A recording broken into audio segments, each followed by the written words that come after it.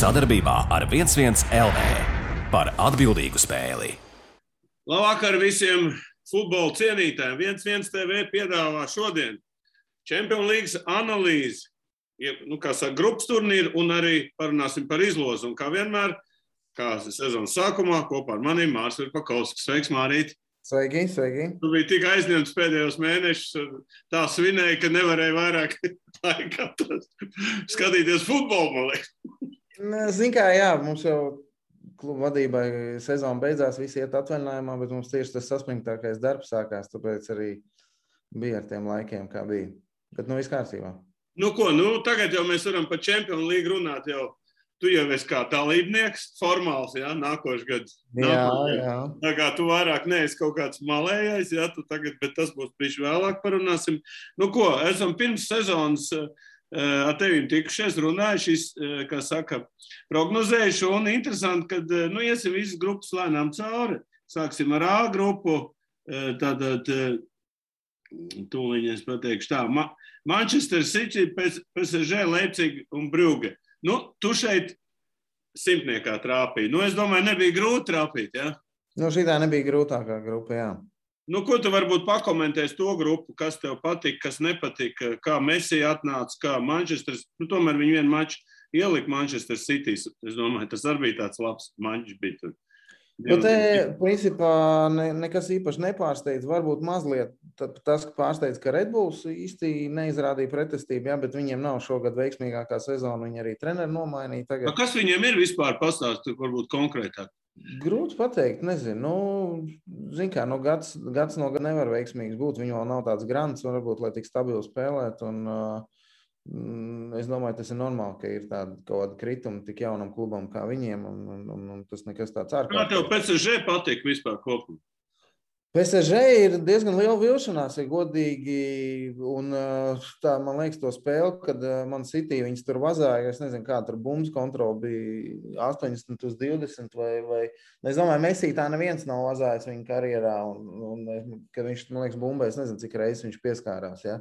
Man City tur darīja, ko gribēja vienkārši, un viņi parādīja, ka ir, vienkārši tur 3 galvasties pārāk pa viņiem, ja. Pirmā mačā bija savādāk, ja? Pirmā mačā bija savādāk, bet otrais mačs bija briesmīgs, jā, briesmīgs bija. Es tagad biju arī Parīzē, īstenībā es biju tieši tagad 2 dienas atpakaļ viņam Monako spēlēju, arī dzīvējā skatījos, diezgan liela vilšanās, ja, tur komandas spēle pilnīgi nekāda. Un labi, tur atgriezīsimies pie viņiem, laikam, ka prognozēsim tagad. Jā, tad iesim tālāk, jo tur tas pretinieks viņam arī nebija. Jā, tad atgriezīsimies. Bet, principā, jā, es nezinu, tad daudz kā nav ko piebilst, īstenībā grupa bez pārsteigumiem un viss. Ok, jēm grupa B, arī šeit tu visu atminēji 100%, kaut gan pēdējā kārtā vēl minūtes 10 vai 15 līdz beigām, jo droši vien būtu pavisam cits sastāvs bijis. Skaidrs, Liverpool pārbrauc visiem pāris, gribēju pateikt, Liverpool ir atpakaļ. Tādā savā. Tā izskatās visi veseli, arī ja viņiem traumas netraucēs un viņi saglabā šo sastāvu, viņus būs atkal grūti apstādināt. Jā, viņi ir atgriezušies atpakaļ, ko rādīja savu sniegumu tur 2-3 gadus atpakaļ. Viņiem tas presings trakais, ja? Teiksim, kā tur jau vajag baigo fizisko sagatavotību, lai šitā skriet un ņem bumbas nost un sist iekšā. Jā, bet tāpēc es saku, ja nebūs traumas, viņiem tur būs kārtībā. Zin kā, tad Klops tur var kaut kādu rotāciju veikt un gan viņi izturēs, es domāju, to grafiku. Un tā viņi varēja, tos 2-3 gadus atpakaļ viņi arī varēja izturēt. Pagājuši gadu redz, viņiem tur puses sastāvs salūz un skaidrs, ka tik spēcīgi. Pirmkārt, viens sastāvs nevar izturēt to grafiku un tādā ritmā un tādā tempā. Un atkal, tie rezervnieki tomēr nav tik spēcīgi. Pat rezervnieki sanāk 3. sastāvs, ja, ka viņi nevar veikt tik veiksmīgu rotāciju. Ja nebūs traumas, es domāju, ka jā, mierīgi viņi izturēs. Ok, par otro vietu gan tur ar Porto un Atletico bija un Milānu baigā cīņa, godīgi sakot, un tur varēja vienalga, kurš iekļūt nākšā kārtā. Atletico, godīgi sakot, spēlē ļoti slikti, bet pēdējā spēle, kad vajadzēja Porto, viņi pašās pēdējās minūtēs pat Suāreša pirmā taimā aizgāja dēļ traumas, nogāja no laukuma, likās jau, ka vispār bezcerīgi, un tur noraidījumi bija, kas tik tur nebija. Vispār diezgan tāda, netīra spēle bija, bet Atletico, pažalsta, ir otrā vieta. Kā tu vari nokomentēt šos 3 komandas? Nu, izlīd Atletico caur rada aci, jā, es domāju, ka nebija viņi pelnījuši, godīgi ar savu spēli izkļūt no šīs grupas, bet, nu, es domāju, ka šeit nospēlē tādu pieredzi un viņu gan Simeonas pieredzi, gan arī pašas komandas ilgadējā pieredzi spēlējot izšķirošos mačus gan Spānijas čempionātā, gan Čempionu līgā un, var teikt, izgājuši gan caur daudz kam šis sastāvs, un tāpēc viņi arī paņēma uz kādu pieredzi šo pēdējo spēli un uzvarēja. Milāna varbūt mazliet man pievīla, bet likās, ka vienu brīdi viņi rāda ļoti labu sniegumu, un Zlatans tur katru spēli gan arī vārds guva. Bet tomēr uz to pēdējo maču viņi nesavācās un neuzvarēja. Laikam man likās, ka to pēdējo kārtu, ka viņi varētu uzvarēt. Un viņiem, kas sanāca? Liverpool nebija pilnā sastāvā. Liverpool nebija pilnā sastāvā, viņiem īsti neko nevajadzēja, un Milāna spēlēja mājās. Tā kā man likās, ka Milāna varētu uzvarēt to spēli un tik tālāk, bet īsti tur šāns viņiem nebija. Tāpēc, te diezgan vienkārši vispār sanāca, no tāda puses, ka to mēs... Bet C grupa tā bija lielākā vilšanās arī tev, jo pirmo vietu dabūja Ajax Amsterdams, kur vinnēja visas spēles. Un tavu mīļā komanda Dortmund ar Haalandu priekšgalā netika ārā. Varbūt nokomentē šo brīnumu. Viens no lielākiem pārsteigumiem man, bet es domāju arī daudziem bija Ajax, neskatoties uz savu tur jauno sastāvu un izpārdodot visu savu zvaigznes, viņi atkal ir pēc gada atgriezušies un rāda fantastisku sniegumu. Tiešām nebija to paredzējis. Jā, 6 uzvaras tādā grupā, nevieglā grupā, kur, principā, gan Sportings ir grūts pretinieks, ir tīpaši tur Portugālē, nerunāja par Dortmund, arī 2 reizes apspēlēt viņus. Fantastika. Dortmund, jā, vilšanās, nezinu, kas viņiem no šīs grupas jau, gan viņiem, man liekas, vajadzēja izkļūt ārā. Bija diezgan pateicīga grupa viņiem. Tur Haalands kaut brīdi bija izlidojis ārā, bet, arī kaut kādas traumas tur vēl bija, bet jebkurā gadījumā, es domāju, priekš viņiem tā ir diezgan liela izgāšanās, neskatoties to, ka viņi turpina Eiropas līgā. Ajax fenomens. Varbūt tev nevajadzētu aizbraukt kā RFS ģenerāla menedžeram aizbraukt uz turienu un paskatīties, kā tur viss tās lietas notiek? RFS mēs tur bijām, bet mums bija sporta direktors Aleksandrs Usovs, tur aizbrauc, man diemžēl nesanāca aizbraukt. Tur ir ļoti daudz interesantas lietas, ko var paņemt no turienes. Pastāst kaut kādas detaļas vismaz. Īstenībā viņiem tā skola, kas man pārsteidz, viņiem nav nemaz tik liela, ja? Viņi strādā tikai ar labākajiem un atlasa tikai labākos, ja? Tur nav tāda liela konveja. Es negribu samalot, tāpēc nesaukšu precīzi skaitli, bet tiešām tur nosacīt meta, man liekas, ka ir lielāka futbola skola nekā Ajax, ja? Un viņi strādā tikai tur ar labākajiem, un tā ir tikai akadēmija. Un viņi netaisa to lielo konveju. Tas bija tāds pirmais interesants fakts, kas man likās, ka viņi atlasa tikai labākos no labākiem, kad drīz vai tur viņiem viena komanda katrā vecuma grupā. Treniņu metodika? Tur slavenā Cruyffa skola, jā, metodika, visi viņi pieturās pie viņa viena no tām retajām skolām, kur principā visas vecuma grupas, ieskaitot arī galveno komandu, spēlē vienu futbolu pēc savas tās filozofijas, uzbrukuma filozofijas, bumbas kontrolas, totālā futbola filozofijas, un neskatoties uz to, ka komandā galvenā mainās treneris, viņi to filozofiju nemaina. Labi, tie nav nekādi jauni fakti, bet viņi visas vecuma grupas, viņi no paši jaunākā līdz vecākam to spēlē. Tā laikam viena no tādām retām skolām un akadēmijām, kas to dara pasaulē. Ok, par viņu izredzēm vēl parunāsim, iesim tālāk. Grupa D, Real Madrid, Inter, Šerifs un Šaktars. Lielākā vilšanās Šaktara zaudējums. Šerifs vispār nezinu, no kurienes parādījās un parādīja labu futbolu kopumā, vinnēja pat Reāli. Arī šeit tu praktiski noprognozēja 100%. Varbūt iedod savu komentāru par šo grupu. Jā, Šaktars pārsteidza. Reāls Inters, jā, tur bija jautājums, varbūt, kas pirmā vietā, kas otrā vietā, bet apmēram bija skaidrs. Šaktars diezgan liela vilšanās, jā, kad pat nepacīnījās, es nerunāju pat par izkļūšanu tālāk Čempionu līgā, bet viņi pat 3. vietu nedabūja un neiekļuva Eiropas līgā. Par Šerifu, ja godīgi, ir liels prieks, un ir tīpaši pēc tās pirmās kārtas, ka viņi Reāli vinnēja, un kad Peres tur visu laiku muldēja par savu superlīgu kopā ar tevīm valdes, ka ir vajadzīgi, ja? Un viņš paņēma viņu Madridē, tur uzvarēja. Viņš teica, ka kāpēc mums ir jāspēlē kaut kādām no-name komandām, kuras mēs vienīgais jautājums ir uzvarēsim tur 5-0, 6-0 vai 4-1. Un tad viņš dabūja par saviem vārdiem samaksāt un zaudēja Šerifam. Bet, Šerifs iesāka ar 2 uzvarām, ja nemaldos, laikam, pirmās 2. Jā, 2 uzvaras, viņi bija līderi, jā. Jā, bija līderi, bet, varēja tik un tā prognozēt, ka diezgan tāpat grūti būs viņiem tikt ārā no šīs grupas. Tā arī bija, bet, Eiropas līgā tāpat viņi iekļūt. Tā kā... Šerifs ir tāds, kaut kāds vecais Skonto modelis pēc būtības, ja? Jā. Tu esi bijis tur Moldovā? Es esmu bijis. Viņiem ir, fantastiski treniņa apstākļu bāze, ja nemaldos. Laika apstākļi arī. Laika apstākļi labāk, tur kaut 11 laukumi, viņiem ir lielais stadions tur uz vietas, viņiem ir mazliet mazāks stadions, mazāks, lai tu saprastu, man liekas, ja nemaldos 10,000 vietām, kas mums Latvijā būtu lielākais stadions, ja? Bet viņiem tādā vienā treniņa kompleksā ir 2 stadioni. Viņiem ir slēgtā manēža, viņiem ir sintētiskais laukums, ja nemaldos 11 futbola laukumi viņiem ir. Tā kā, tur viņiem, tas nav no nekurienes radusies, ja, tas prezidents, tas tur ir tas Piedņestrovas rajonā vai apgabala cilvēks, kas tur visu to rajonu, ja, Šerifs viņam ir iesauka, un tāpēc arī ir komandas nosaukums Šerifs. Labi, jā. Viņš tur visu kontrolē. Tu man iedevi tautas naglā labu ideju, ja teiksim, Šerifu nosauc, kā būtu Skonto nosauc, ka Indriksons būs. Paldies, paldies, Mārtu, labi, ka saka, iedev man Novotku. Nevis Skonto, bet var kaut kādā ziņā. Viņam jau nebija Gunčam iesaukt Skonto, pareizi. Tā kā Šerifs ir iesaukt un iedot klubu, tas ir baigi interesanti. Labi, ejam tālāk. Grupa E lielākā vilšanās visā, man liekas, vēsturē jau 17 gadus tas nav noticis. Notika beidzot, Barcelona izvēlās. Varbūt iedod to mūsu mīļo klubu abu šito te kaut kādu recepciju.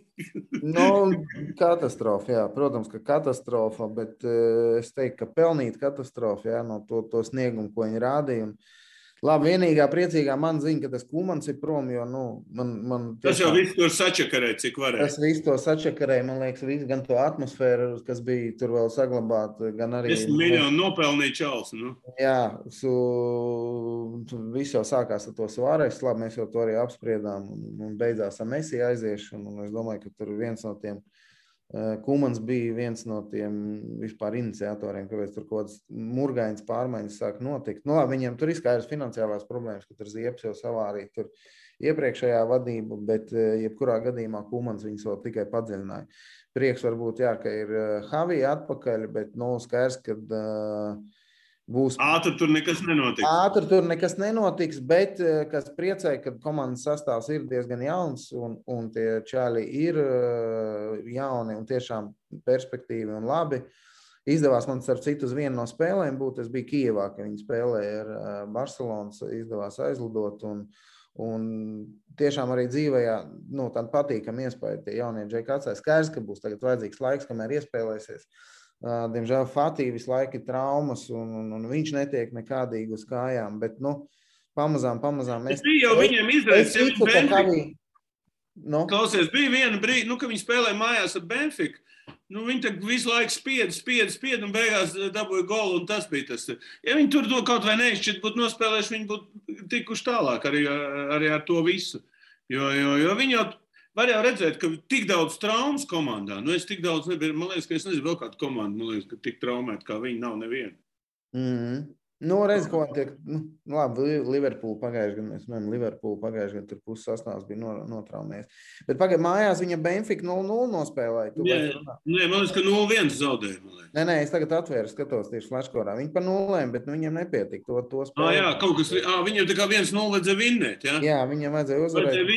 Viņi tur zaudēja, pareizi. Viņi tur zaudēja, viņiem vajadzēja vismaz vinnēt, un tad viņiem būtu jau pēdējā kārta neko nebūtu izšķīrus. Un tas sanāca, ka viņi neko nevar izdarīt. Neko darīt, jā, bet bērns skaidrs, tur 6 spēles, 6 uzvaras, tur bez variantiem, jā.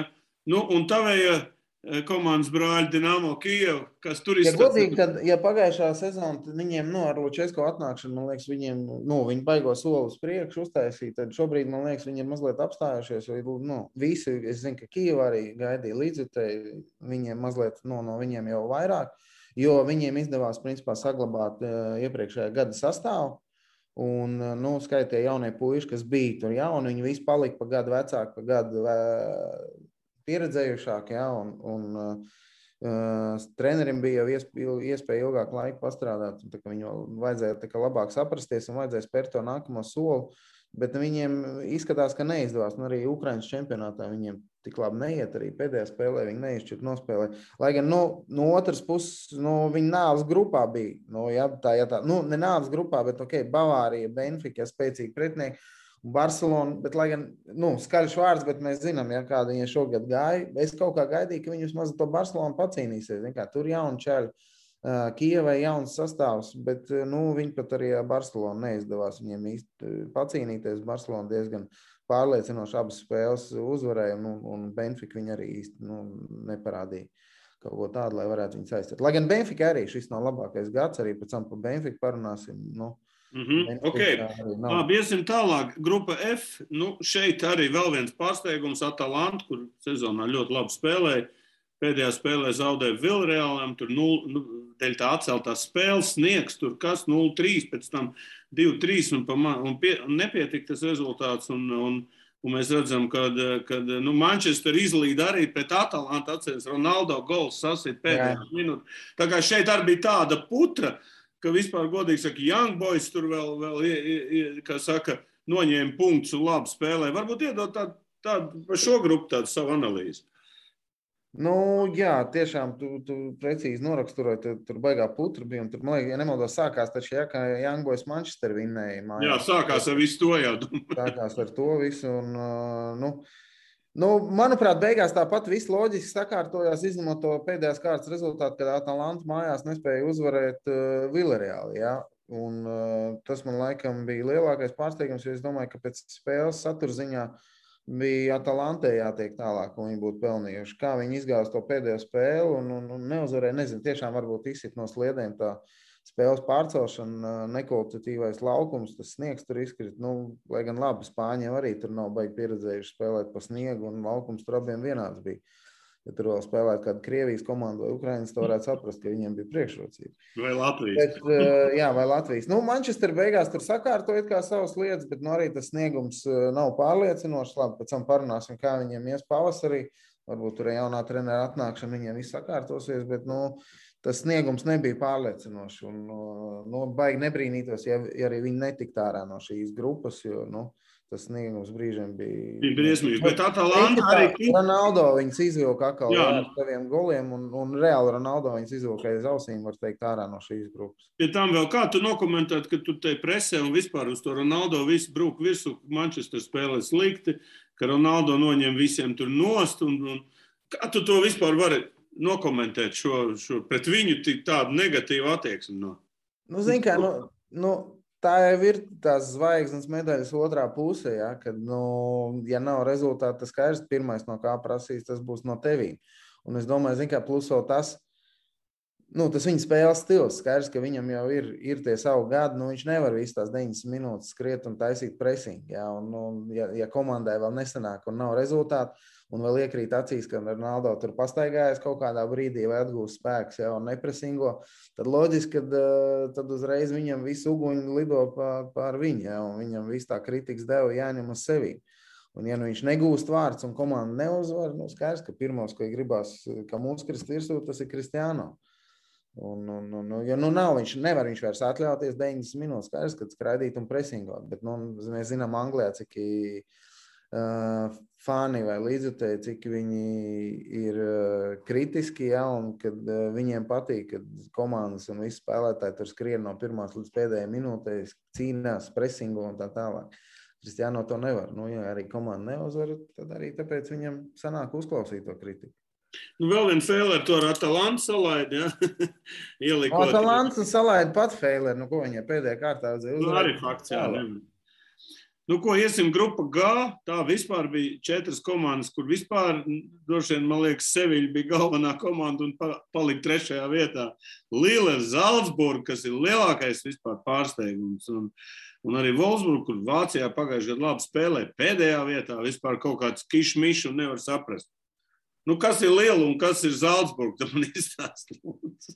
Nē, nu Lille ok, ja? Nu, Lille it kā, viņi tomēr ir pagājušā gada Francijas čempioni, ja? Neaizmirsīsim to, bet viņiem, no otras puses, ja mēs pastamies, tad šogad tabulā Francijā, viņi tur ir tabulas vidusdaļā.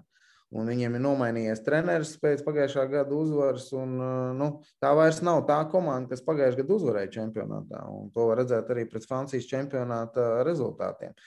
Kas notika Seviļu, grūti pateikt no šīs grupas, es domāju, ka obligāti viņiem vajadzēja tikt ārā, bet viņi švaka aizvadīja, lai gan no otras puses Spānijas čempionātā viņi diezgan labi spēlē, kāpēc viņiem nesanāk Čempionu līgā, grūti pateikt. Un Wolfsburgā šogad, Wolfsburgā īsti viņa tas treneris bija Nīderlandietis, kā viņi sauc, to atlaida Van Bommels, un tam bija, viņam bija drausmīgi rezultāti, viņi gan Bundeslīgā, gan arī šeit, tā ka viņi pelnīja. Zalcburg malači, viņi to... Par Zalcburg varbūt dažs vārds, man liekas, ka tu tur arī bijis tajā klubā, ja? Jā, mēs spēlējām toreiz, kad mēs bijām Liepājā čempioni, mums bija kvalifikācija tieši ar Zalcburgu. Viņa malači, man patīk tas, viņa arī filozofija, viņa stils, ja viņi audzina jaunos, tikko kāds izšāja, viņi uzreiz pārdod, pārsvarā uz Leipcigi, ja, ka viņi savāc nosmeļ to krējumu, bet, viņiem tā atlase spēlētāji un tieši viņa akadēmija arī ir ļoti spēcīga. Malači, man patīk, kā viņi strādā. Un viņiem arī tas līdzīgi kā Ajax, ja, viņiem kā tikko kā labs piedāvājums, tā viņi uzreiz atdod. Ņem nākamo no savas akadēmijas un atkal liek sastāvā, un tas atkal sit iekšā un spēlē, un viss ir kārtībā. Gandrīz vai tev būs no kā piemēru ņemt, ja? Jā, labprāt. Labi, tas ir vēlāk. Ok, pēdējā grupa, šeit bija visvienkāršāk 2 outsideri pret Juventus un Chelsea. Juventus čempionātā ne sevišķi labi spēlē, Chelsea savukārt visu laiku labi spēlē, beigās kaut kas salūz, bet arī spēlē ļoti stabili. Šeit diezgan bez pārsteigumiem, ja, kopumā. Bez pārsteigumiem man varbūt mazliet pārsteidz, ka tomēr Juventus bija pirmajā vietā, nevis Chelsea, jo man liekas, ka Chelsea šobrīd... Nē, tas Chelsea pēdējā kārtā, viņi muļķi nolaida ar šito te, ar Zenītu, aizbraucot uz turienu. Pēterburgā 3-3 nospēlēja, bet diezgan vieglprātīga spēle. Likās, ka gan Izvēl Abramovičs iedeva komandu. Grūti pateikt, kas viņam tur bija, jo Chelsea tur Anglijā, viņi tur vienkārši pārbrauc pār tam Juventus un 4-0, un viņi parādīja, ka viņi šobrīd ir galvas tiesa pārāk. Ir kā svarīgi jau tiem klubiem tā 1. un 2. vieta, man mazliet izbrīna, tas Chelsea. Bet Chelsea dabūja pretinieku tādu kā otrā komanda. To arī Abramovičs sakārtoja domā beigās. Komplektā bija piesolīts. Tagad pāriesim pie izlozes, ja? Godīgi sakot, es te dabūju pirmo izlozi. Es domāju, Messi ar Ronaldo kopā pret vienu. Atvad mačs, lielais. Nekā. Godīgi sakot, tādu Felleru tur nolaiduši bija, un es domāju, lielākie zaudētājs bija Reāls, ja, kurš Peres, tavs draugs. Peres bija kategoriski pret, viņš uzskatīja, ka viņa komanda nav jāpārlauza. Viņš teica, ka mums tas neskāra un neiespaidoja tas, ka tur mums bija viss pareizi izlozē, mūs varat atstāt. Klausies, tu esi daudz tur bijis. Kas īsti notika tur? Kas tas bija pa vispār Felleru? Es nezinu, es tā sajauc kaut kāds Liverpool ar Manchester sajauc bumbiņas vietām. Grūti pateikt. Es nezinu, labi, lai cilvēki saprast, tur jau tā izloze arī nav tik vienkārši, ja tās bumbiņas tomēr tur vajag salikt pa tiem, tur, pirmkārt, viņi taču, nevar atkārtoties grupas, ja? Tās komandas, kuras jau spēlējuši savā grupā. Otrakārt, viņi tajā pirmā kārtā viņi negrib, lai komandas no vienas valsts spēlē savā starpā. Tas ir jāatdala. Šī gadījumā nebija, tad tur vēl ir visādas tās konflikta situācijas starp valstīm, ko viņi nekad nepieļauj, lai spēlē savā starpā. Ja? Nosacīt tur būtu Dinamo Kijeva un Spartaks, es domāju, ka viņas tagad nelikt, vai ne, vienajā, viņi nevarētu spēlēt savā starpā. Bet šī situācija nebija. Tā kā un visus šos gadus viņi ir veiksmīgi tikuši galā. Pirmo reizi sanāca kaut kāds Fellers. Es domāju, gadās visiem, viņi visi cilvēki tāpat, un tomēr kompjuters jau tur netaisa to izlozi. Tā kā, nav nekas traks, gadījās vienreiz. Es domāju, zin kā vairāk tas, ka tieši salozēja kopā to PSG ar Manchesteru, jā. Un tas tādā īsā brīdī izsauc tik lielu ažiotāžu un pacēla, jā, kad viss par to sāk runāt un rakstīt un ka beigās tik izrādījās, ka viņi nespēlē. Es domāju, tāpēc arī, tas izsauc tik lielu rezonanci. Nu, ko lēnām pārējām pie astodaļu fināliem, 16 komandas ir izlozētas, godīgi sakot, ļoti, ļoti, ļoti tādas, kā teikt, viens stiprais, viens vājais. Ja? Tā, viens favorīts, viens nav, izņemot 3 spēles. Ja? Iziesim mēs pa priekšu tās, nevis tās 3, bet iziesim tās 5, kuras apmēram rezultāts plus mīnus varētu būt līdzīgs. Piemēram, Bavārija, Zalcburga. Ir varianti kaut kādi. Zalcburga. Visdrīzāk jau nav. Te domāju, ka jā. Austrieši pret Vācijas. Ir kaut kāds tur savs viņiem. Būs interesanti pavērot. Zin kā Zalcburgai, es domāju, jauniem džekiem būs baigi, tā būs lieliski skatu un noteikti viņi visi tur katrs sapņo aizbraukt uz Bavāriju kādu dienu, jā, un viņiem būs lieliski iespēja sev parādīt. Es domāju, ka viņiem noteikti, kad viņi būs ļoti motivēti un viņiem būs ļoti interesanti sev tieši nopārdot, labā ziņā, ja. Un es pārliecināts, ka viņi noteikti nebaidīsies spēlēt. Man liekas, ka tur būs baigi atklātais futbols un šis pāris varētu būt interesants. Jo, Zini, kāpēc es tev pateikšu? Atceries kaut kādu 2 gadu atpakaļ, kad Ajax tika pusfinālā, viņi to Bavāriju tur nes cauri, kā gribēja, pēc būtības, ja? Man liekas, ka Zalcburga tāpat varētu. Es neticu, ka viņi tur nobīsies, ka viņi nosēdīsies aizsardzībā, liks autobusu, viņi izies un spēlēs tur jauni džeki, viņiem fiziskais ir skries un mēģinās paši spēlēt un arī Bavārijai ļaus. Es domāju, ka šī pārī būs interesants tieši. Interesants pats futbols būs interesants. Jā. Ok, Sportings Manchester City, bez variantiem Sportingam. Es domāju, ka City tur varbūt pamocīsies, jā, varbūt kaut minimālu uzvaru, bet mājās viņi uzvarēs. Tur varbūt neizšķirts. Zinām, kā City parasti iet Champions līgā, viņam baigi grūti ietēmā. Es nezinu. Vai viņi nenoskaņojās, vai viņi, es nezinu, vai viņas ir atšifrējuši kaut kādā veidā, bet viņi Champions līgā nevar parādīt to futbolu, ko viņi rāda Premier līgā. Ar ko tas saistīts? Grūti pateikt. It kā jau, labi, Anglijā tā jau viņas arī ir atkoduši. Labi, Anglijā viņi tur ir, jau, kā saka, tur jau viņi iet tā kā mašīna vispār. Viņiem tie koeficients liek, ka tur tādas visu laiku 1,18, 1,20 jau vēl sazin visās spēlēs liek. Man sajūta, lai gan Anglijā viņi tur sit, labi, tagad 7-0 viņi vinnēja, bet, piemēram, pēdējo spēli līdz, ja, bet, tāda sajūta, ka viņiem tomēr, man sajūta, it īpaši tajās Champions līgas spēlēs, kur viņiem ir grūtības, man vienmēr skatos, varbūt tāpēc, ka es pats biju uzbrucējis, man liekas, ka viņiem pietrūks tomēr tāds bombardieris īsts, kas ir riktīgs, Haalands, piemēram, tāds. Haalands, jā, vai nezinu, tur Cavani, jā, vai tur, tāds riktīgs centru uzbrucējs, kurš, kad viņiem ir tā kontrola, kad viņiem ir tie centrējumi, viņiem nav tas centru uzbrucējs, kas varētu gūt tos uzvaras. Levandovska tips tāds. Jā, piemēram, Levandovska. Tas ir tas, kas viņiem pietrūks. No otras puses, redz, čempionātā viņi mierīgi tiek galā un viss nesā. Jā, viņi jau tur to bumbu paņem un nevienam nedod. Neviens netiek klāt. Tas vārds nevar būt. Tas es domāju, interesanti tas, ka ir 2 Portugāļu komandas tikus un gan Sportings, gan tagad arī Benfica. Benfica Ajax, tas būs, man liekas, arī baigi interesantais. Holanda pret Portugālu tur vienmēr ir bijuši savstarpējas cīņas, ir ceļš šitanie klubu līmenī. Es nezinu, cik tas Ajax ir gatavs raut tāpat pretinieks, kā viņš rauj grupā. Zin kā, jā, jauna komanda, paskatīsimies, cik viņi ilgi var noturēt to stabilitāti, jā, jo tomēr neaizmirstam, ka spēles mums sanāk pēc 2 mēnešiem, jā, februāris, jā, kaut kā. Tas ir pavasars. Jā, 17. 22. februāris. Burtiski, jā, tieši 2 mēneši. Situācija var pamainīties. Ja skatās šobrīd, tad es domāju, ka Benficai īsti nav. Benficai nav nekāda vispār šansa, ja, kā Ajax viņas iznesīs ārā. Tur Benficai smieklīgi tagad viņi, tai pēdējā spēlē, principā, ja viņi nebūtu tagad izgājuši ārā no grupas, tad viņiem sanāktu, ka viņi pirms spēles, tāpēc līdzjutēji uztaisīja akciju, tur tas Žezus viņiem treneris. Viņš pirms tam bija Flamengo, jā, Jesus, Žezus, es nezinu, kā pareizi, kā kurš izrunā. Un viņš pirms tam bija Flamengo, un tur viņam bija nereāli panākumi. Viņš uzvarēja visu, ko vien varēja 2 gados. Ja? Tur gan Libertadores, gan Brazīlijas kausu, gan čempionātu, visu viņš uzvarēja.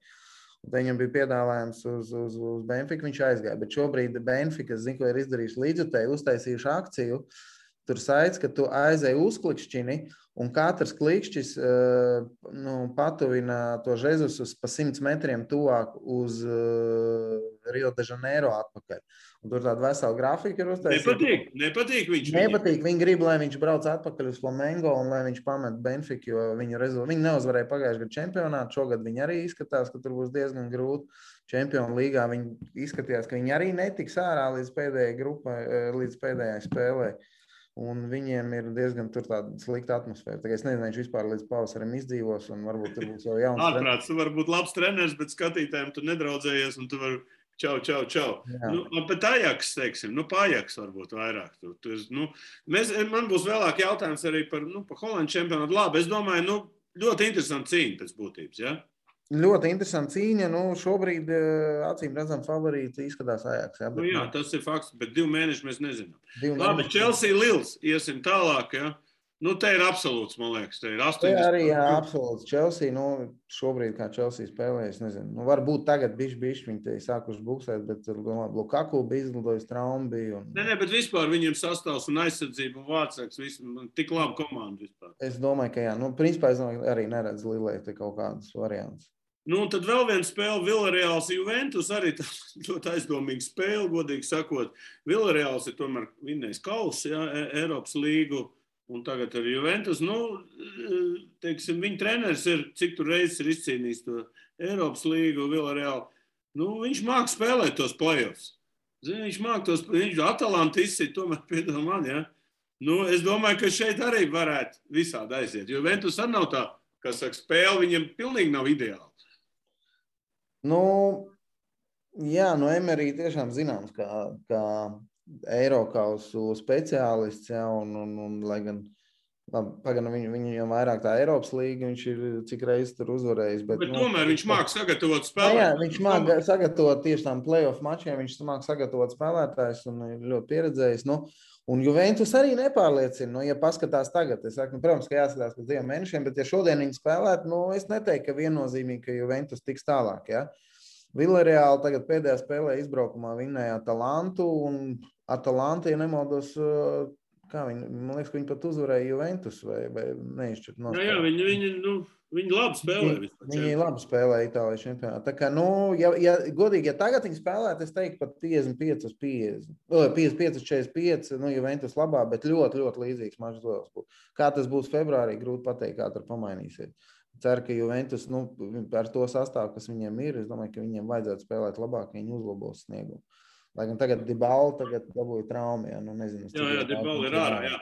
Ko paliek 3 tādas zemenītes, pirmā zemenīte Atletico, Manchester United, apakaļ Ronaldo uz Madrid, varēs spēlēt mūžīgi. Es atceros, ka viņš tur Atletico sita golus un redzēs, kas te būs.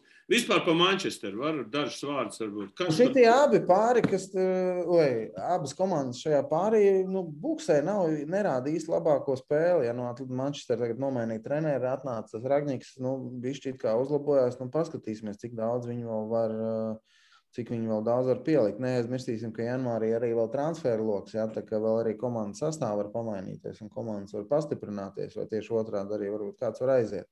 Šobrīd arī šis pāris ir, man principā tāda vilšanās gan to, ko Manchester United rāda šogad, gan Atletico Madrid. Neviena no otrām ir tālu no savu ideālā snieguma. Es domāju, ka jautājums tieši šito pāri noteikti par tiem 2 mēnešiem, kas notiks, ja, kur komanda uzlabos sniegumu un tur kvalitatīvi pastiprināsies janvārī un paši savu sniegumu uzlabos, vai kuru paliks tādā līmenī, kur viņi tagad, tas ir baigi grūti tagad kaut ko prognozēt. Otrais, kā saka, otrā zemenīte, Inters Liverpool. Inters ir līderis Itālijā, Liverpool Anglijā, jā, Liverpools ir absolūts favorīts, bet tas Inters ar tā vienkārši nav komanda. Nav tik vienkārši. Viņi tur arī var izšaukt. Nē, man Inters patīk, un ar Lukaku, protams, ka viņi ir zaudējuši to savu uzbrukumu spēku, jā, bet Inzagi arī kā treneris īsti, es nezinu, vai, redzēsim, šis būs tāds labs pārbaudījums viņam. Šobrīd arī, tā kā mēs runājam, laikam pa visiem pārējiem, negribams atkārtoties, Liverpool, es noteikti, ka liktu uz Liverpool, ja, to futbolu, ko viņš šobrīd rāda, es domāju, ka nezinu, kur pasaules komanda vispār viņus varētu apstādināt. Spējas viņi noturēt to ideālo formu līdz februārim, tad tik, Liverpool būs favorīti. Nē, tad es domāju, ka noteikti Interam ir kaut kāds šans, jo, man patīk Inter sniegums, patīk, kā viņi spēlē, protams, ka bez Lukaku ir mazliet grūtāk, bet, Džeko tāpat diezgan daudz citos gols iekšā, Lautaro Martínez ir arī, un ja viņi būs abi veseli, tad tāpat tas uzbrukuma potenciāls. Perišičs diezgan ļoti labi sniegumu rāda arī šogad viņiem. Tā būs iespējas februārī pacienīt. Vismaz kāda intriga būs, jā? Viennozīmīgi, manuprāt, arī, jā, viennozīmīgi interesantākais pāris. Un pēdējais saldējais ēdiens Messi brauc atkal uz Madridi. Spēlēt pret Reāli, ja nemaldos 28 goli, cik tur spēlēs, jā, pret Madrides Reāli visu karjeras laikā. Viņam būs motivācija. Es domāju, ka PSG būs pavisam cita komanda tur, manuprāt. Jā, bet es tomēr palikšu pie tā, ka man saldējais ēdiens Inter Liverpool, man tas pāris vislabāk patīk un, liekas, būs visinteresantākais. Bet iedomājies, brauc ar bijušais kapteinis Ramos. Jā, bet es tikko biju spēlējis, es biju spēlējis PSG Monako, man PSG spēle tādu vilšanos atstāja, tur, komandas spēle vispār nulle. Ja, Pochettino netiek galā to komandas taktiku? Es nezinu, viņš, izskatās, ka netiek. Tur komandas spēle ir nulle. Viņi vinēja spēli dēļ kaut kādām spēlētāju individuālām īpašībām, jā, viņiem ir Mbappé, jā, ir tur Messi arī, kurš atdeva rezultātīvu piespēli, bet tik daudz kļūdas, tik daudz brāķa. Messi, es nezinu, viņš tik daudz bumbas pazaudēja. Ļoti liela vilšanās man bija. Reāli, nekāda komandas spēle vispār. Es nezinu, vai viņi tur spēlēja uz 50%, vai 30%. Cik viņiem ir priekšā tabulā? Varbūt viņiem ir garlaicīgi tas Francijas čempionāts, varbūt, bet tu saproti, ja tu nespēlēji katru nedēļu tādā ritmā, ka tu spēlē tur... Tāpēc cik gadi ir Messi? Viņam jau viņš vairāk nevar tā dragāt, kā dragāt. Jā, labi, Messi, tas cits stāsts, Messi, es saprotu, bet tu saproti, ja tā komanda visu laiku spēlē uz pusspēku, tad viņi nevar vienā brīdī iziet un sāk spēlēt 100% un spēlēt ideāli. Saproti, ja tas tev jāspēlē katru nedēļu, tu pats saproti, par ko es runāju. Kurš tavs favorīts? Reāli, viennozīmīgi Reāli. Es neticu, kad Parīze spēs kaut ko... Tur jau vienalga, kurš izskatīs, tā būs traģēdija. Tad tavs variants ir Bayerns, Manchester City, Ajax, Chelsea, Manchester United, Liverpool, Juventus un Reāls. Tas būs astotnieks, vai arī PSG, piemēram. Tas būs astotnieks, un tad jau arī būs zināms brackets jau. Ja? Tad mēs zināsim līdz pašam galam, kas ar ko tiksies, un tad jau attiecīgi mēs pēc ceturtdaļu fināla tiksimies un runāsim jau par tālāko gaitu. Bet pašlaik man vairāk bišķi interesē tomēr Rīgas RFS liktenis, jo es pirmkārt vēlreiz tev publiski apsveicu čempionu. Iegūšanu, malači un kausu ieguvāt un visu ieguvāt. Tad pastāst man lūdzu dažos vārdos, ko tu vari teikt, ko mēs gaidām no nākošās sezonas no jums, ko mēs varam sagaidīt. Laikam tas ir pirmais, ka mēs to sākam. Mazliet būs sastāva izmaiņas un pamazām mēģināsim to, ko mēs pieminējām, iet to ceļu, ko iet Ajax un Zalcburgu tāpat, jā, mēģināsim vairāk tomēr iespēlēt jaunos potenciāli tādas transferu spēlētājus, jo, skaidrs, ka mēs tāpat darīsim. Paņem pa lēto un uztaisīt pa dārgo. Jā, un tas ir viens šobrīd, un otrs ilgtermiņā mēs arī nāks ar paziņojums, mēs taisīsim savu bērnu un jauniešu akadēmiju, kur būs bāzēsies jau mūsu jaunajā infrastruktūras vietā, bāzē, kur mums būs Valdlaučos, un mēs tā nopietni esam pieķērušies arī tam jautājumam un gribam, lai mums būtu spēcīga tā bērnu jauniešu akadēmija un ka mums katru gadu varētu papildināt kāds vietējais spēcīgs spēlētājs. Ja? Un tad, lēnām mēs iesim to virzienu, mēs gribam mērķis un sapnis ir panākt, lai klubs pats sevi var atpelnīt. Ja? Skaidrs, ka tas ir ļoti grūti un Latvijā neiespējami dēļ tā, ka televīzijas naudas mums neviens nemaksā un skatītāji tribīnēs nav tik daudz, kā mēs vēlētos, bet mēģināsim ar Eirokausiem un ar spēlētāju transferiem to nākotnē iziet uz tā līmeņa, kad vismaz būtu tuvu nulē. Manuprāt, tas ir pareizais ceļš, jo arī basketbolā mēs nevaram Eirolīgas komandu uztaisīt, jo tos spēlētājs nozvejos ātri un vēl pa lēto. Futbolā vismaz ir tirgs, ja tu sagatavo, tu nopelni, un tev ienāk ar 7-0, tev ienāk, un tu jau vari tālāk strādāt, kaut kādā veidā. Un kad tu iepazīstinās ar jauno stadionu, Māri? Tā kā sniegs nokusīs.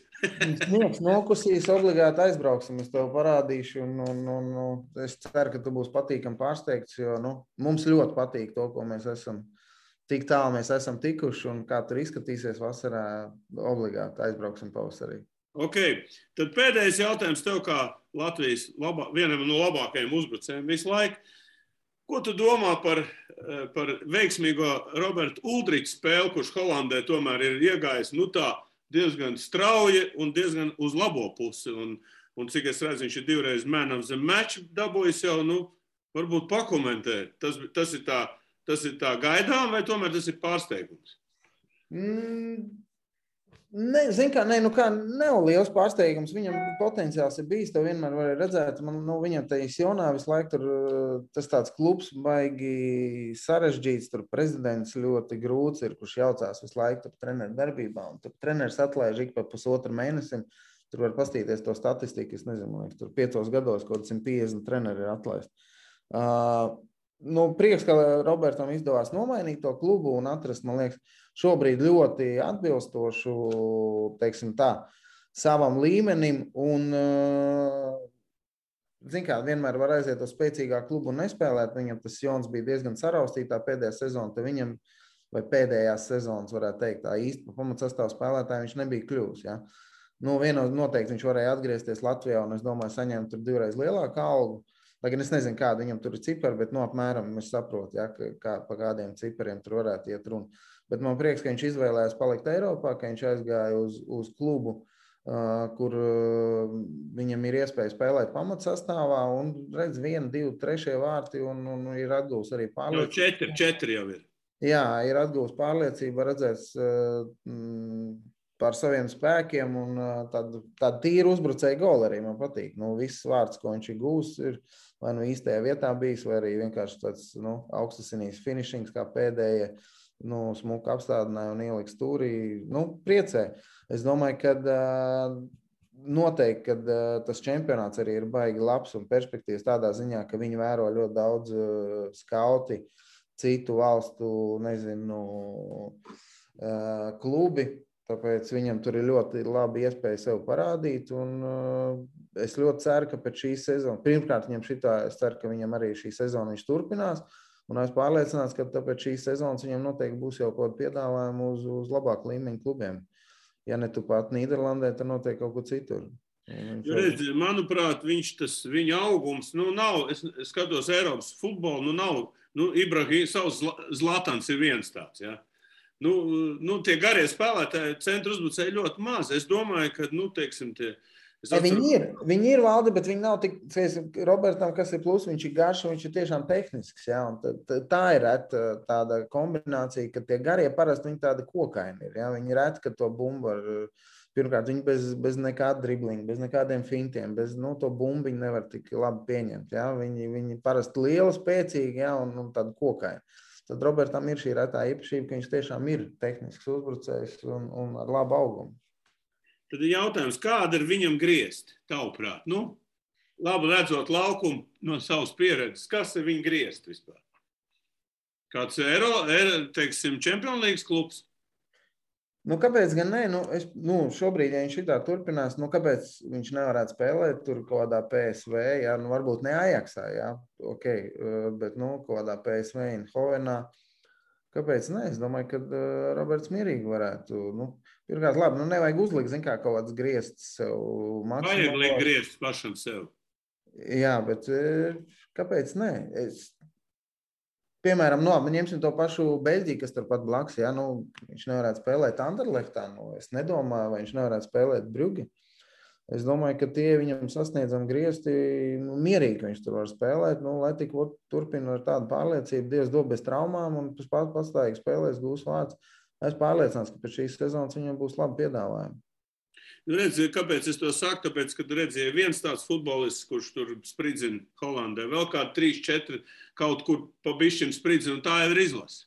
Tāda kā jums bija kādreiz. Viens tur Pahars spridzināja, tur un viss. Un sanāk, un tad viss spēlē, un viss Latvijas futbols iegūst kopumu. 100%, skaidrs, izlasē ir jābūt, kādam tam vienam, diviem, pēc iespējas vairāk, bet ir jābūt kaut kādam līderim, kurš spēlē kaut kādā top klubā, un kuru tie pārējie džeki skatās, mums arī ir džeks, kas tur spēlē top klubā, un kāpēc mēs nevaram pacīnīties tur, nezinu, ar Montenegro, ka tur ir kaut kāda tur pārsties tā. Zin kā, ja tev neviens vispār nav no top čempionāta, zin kā, tu jau automātiski paskatoties tos spēles protokols, kur spēlē, tu jau esi zaudējis, tur 0-2 vai 0-3. Nē, tā ir, tas spēlē diezgan lielu lomu. Jums jau nebija autoritāte savā laikā, tāpēc jūs arī izsataties tik augstu. Ja? Tas jau baigi būtiski nenobīties no tā pretinieka un tiem spēlētājiem. Nekas tur īpaši nav. Ja? Nē, bet zini, ja tev ir iedomājies to un lasi, un tev ir, tur redz, tur CSKA, Maskava, Arsenāla, Londona, Dinamo, Kijeva, tur Kristāla Palas, tu pasties tur pretī, tur plus mīnus tas pats, davai, šito šodien ņemam, un tu izēji un tur iekšā. Ko, Māri, liels paldies, ka atradi laiku, tev gara, tagad sākās sezona. Kad jums sākās sezona? Sezona plus, kalendārs vēl nav, bet plānojas 10. 11. marts. Praktiski, un tad jau tiksimies droši vien februārī, jāizbrauc stadions apstīties. Uz ko jūs tur trenēsties, ar savu aci jāuzmet, kā saka, ar savu ekspertu aci. Jā, es jau ne futbola eksperts tāds, bet jauniešu sagatavošanais kaut ko bišķi saprot. Labi, paldies, Māri, veiksmi un skatīsimies futbolu. Paldies skatītāji, ka jūs kopā mums un parakstieties uz mūsu kanālu. Uz redzēšanu. Sadarbībā ar 11 LV par atbildīgu spēli.